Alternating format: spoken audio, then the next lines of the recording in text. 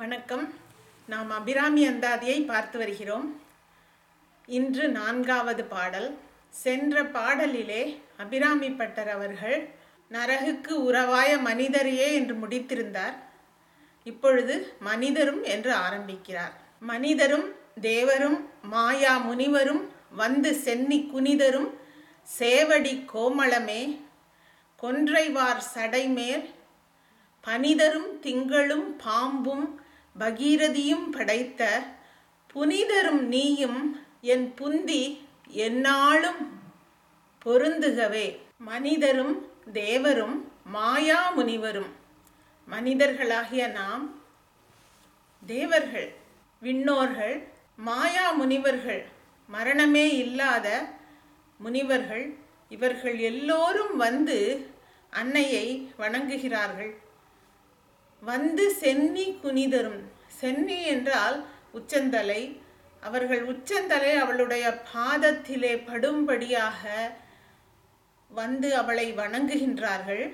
சேவடி கோமளமே, கோமளம் என்றால் நவரத்தினங்களிலே ரத்தினங்கள் இருக்கிறது இல்லையா, அதே போல ஒரு ப்ரெஷியஸ் ஸ்டோன். அந்த ப்ரெஷியஸ் ஸ்டோனை போல, கோமளத்தை போல, அது சிவந்ததாக இருக்கும். கோமளத்தை போல சிவந்த கால்களை உடையவள் அன்னை. எனவே அவளுடைய சேவடியாகிய கோமளத்திலே எல்லோரும் வந்து தங்கள் உச்சந்தலை படுமாறு பணிகிறார்கள். கொன்றைவார் சடைமேல் பனிதரும் திங்களும் பாம்பும் பகீரதியும் படைத்த புனிதரும் நீயும். இப்பொழுது முதலில் சிவபெருமானை பற்றி விரிவாக சொல்கிறார். பனியை போன்ற குளிர்ச்சியான திங்கள். சூரியன் மிகவும் சூடாக இருக்கிறது, சந்திரன் தானே குளிர்ச்சியாக இருக்கிறது, அதனால் பனிதரும் திங்களும் என்கிறார். பனிதரும் திங்களும் பாம்பும் பகீரதியும். பகீரதி என்றால் பகீரதன் தவத்தினாலே பூமிக்கு வந்த கங்கை. அவள் பாகீரதி என்ற பெயரை பெறுகிறாள். அந்த பெயரிலே வழங்குகின்ற புனித நதியான கங்கையை சிவபெருமான் தன்னுடைய தலையிலே கொன்றை வார் சடை மேல், கொன்றை பூவினால் செய்த மாலையை அணிந்திருக்கின்ற அவருடைய சடா மகுடத்திலே அந்த கங்கையை தாங்கியிருக்கிறார். அந்த கங்கையையும் தாங்கியிருக்கின்ற புனிதர். அவர் புனிதர் என்றால் எவ்வளவு புனிதர், சொல்ல ஒண்ணா புனிதர். எந்த குணங்களும் அவரை தாக்குவதில்லை, எந்த தீமையும் அவரை தாக்குவதில்லை.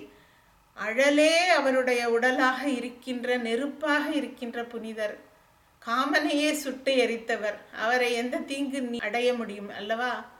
அப்படிப்பட்ட புனிதராகிய சிவபெருமான்.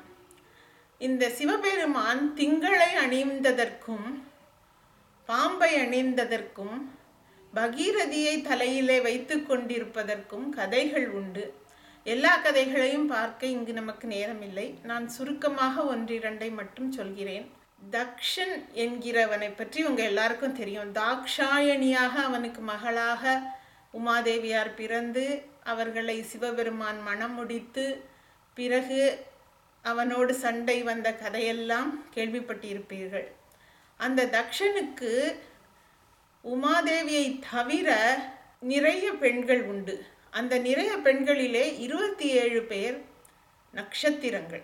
அந்த 27 நட்சத்திரங்களையும் அந்த பெண்களையும் அஸ்வினி முதலாக ரோஹிணி வரையாக எல்லா பெண்களையும் சந்திரனுக்கு திருமணம் செய்து வைக்கிறார் தக்ஷன். முன்னாடியே அவரிடம் சொல்லிவிடுகிறார், சந்திரனிடம், எல்லா பெண்களையும் நீ சமமாக நடத்த வேண்டும் என்று.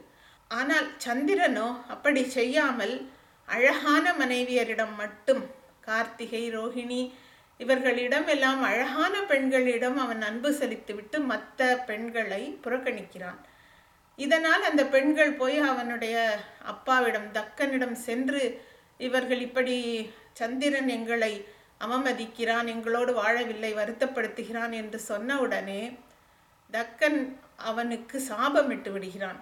நீ ஒவ்வொரு கலையாக தேய்ந்து அழகு குன்றி நீ காணாமல் போவாய், என் பெண்களை எதற்காக நிராகரித்தாய் என்று சொன்னவுடனே தக்கன் ஓடியே வந்து சிவபெருமான் காலடியில் விழுந்து வணங்கி, என்னை மன்னித்து விடுங்கள், நான் தவறு செய்து விட்டேன், இப்பொழுது நான் அழிந்து கொண்டிருக்கிறேன், என்னை காப்பாற்றுங்கள் என்று கேட்கிறான்.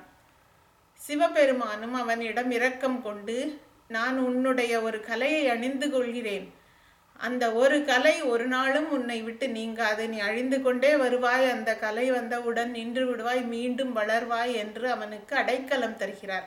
அதுதான் சிவபெருமான் திங்களை அணிந்த கதை. அதே போல பகீரதன் ஆகாய கங்கையை பூமிக்கு கொண்டு வர மிகவும் பிரயத்தனப்படுகிறான். அவன் மிகுந்த தவங்களெல்லாம் செய்து கங்கையை வரவழைக்கிறான். அந்த கங்கை சொல்கிறாள், நான் விண்ணுலகத்தில் இருக்கின்ற புனிதமான நதி, எனக்கு மிகுந்த சக்தி உண்டு, நான் பூமியிலே விழுந்தால் அதள பாதாளத்திற்கே பூமி போய்விடும், எனவே அது எப்படி சாத்தியம் என்று சொல்கிறாள். அப்பொழுது பகீரதனுக்கு ஒரே ஒரு வழிதான் இருக்கிறது. சிவபெருமான் வந்து உதவினாலே அன்றி ஆகாய கங்கையை பூமிக்கு கொண்டு வர இயலாது. எனவே மீண்டும் சிவபெருமானிடம் தவம் செய்து எப்படியாவது கங்கையை பூமிக்கு கொண்டு வர வேண்டும் என்று வேண்டி கேட்டுக்கொள்கிறான். அப்பொழுது சிவபெருமான் தன்னுடைய ஜடாமுடியை விரித்து கீழே நிற்க கங்கை பூமிக்கு வரும்பொழுது அவளை தன் தலையிலே தாங்கிக் கொள்கிறார். தாங்கப்பட்ட கங்கை பகீரதி என்ற பெயர் பெறுகிறாள். முழுவதையும் அவிழ்த்து விட்டால் பூமி மீண்டும் வெள்ளத்திலே அமிழ்ந்து போகும். எனவே தன்னுடைய சடையின் ஒரே ஒரு பிரியை அவர் பிரித்து விட கங்கை அதன் வழியாக வெளியே வந்து தவழ்கிறாள். அந்த ஒரு பிரிதான் இன்றைக்கு நாம் பார்க்கும் ஜீவநதியாக கங்கை ஓடிக்கொண்டிருக்கிறாள். இதுதான் கங்கையை பகீரதியை சிவனார் அணிந்த கதை.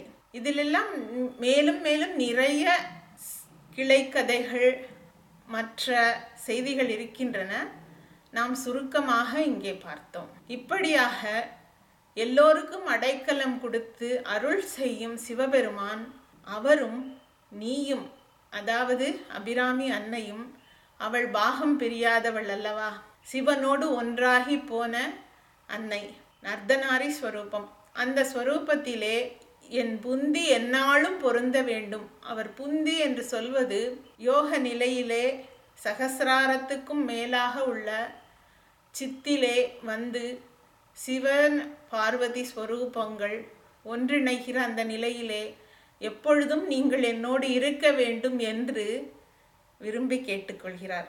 மனிதரும் தேவரும் மாயா முனிவரும் வந்து சென்னி குனிதரும் சேவடி கோமளமே கொன்றைவார் சடைமேல் பனிதரும் திங்களும் பாம்பும் பகீரதியும் படைத்த புனிதரும் நீயும் என் புந்தி எந்நாளும் பொருந்துகவே. மேலும் அபிராமி அந்தாதியை அடுத்த பகுதியில் காண்போம். நன்றி, வணக்கம்.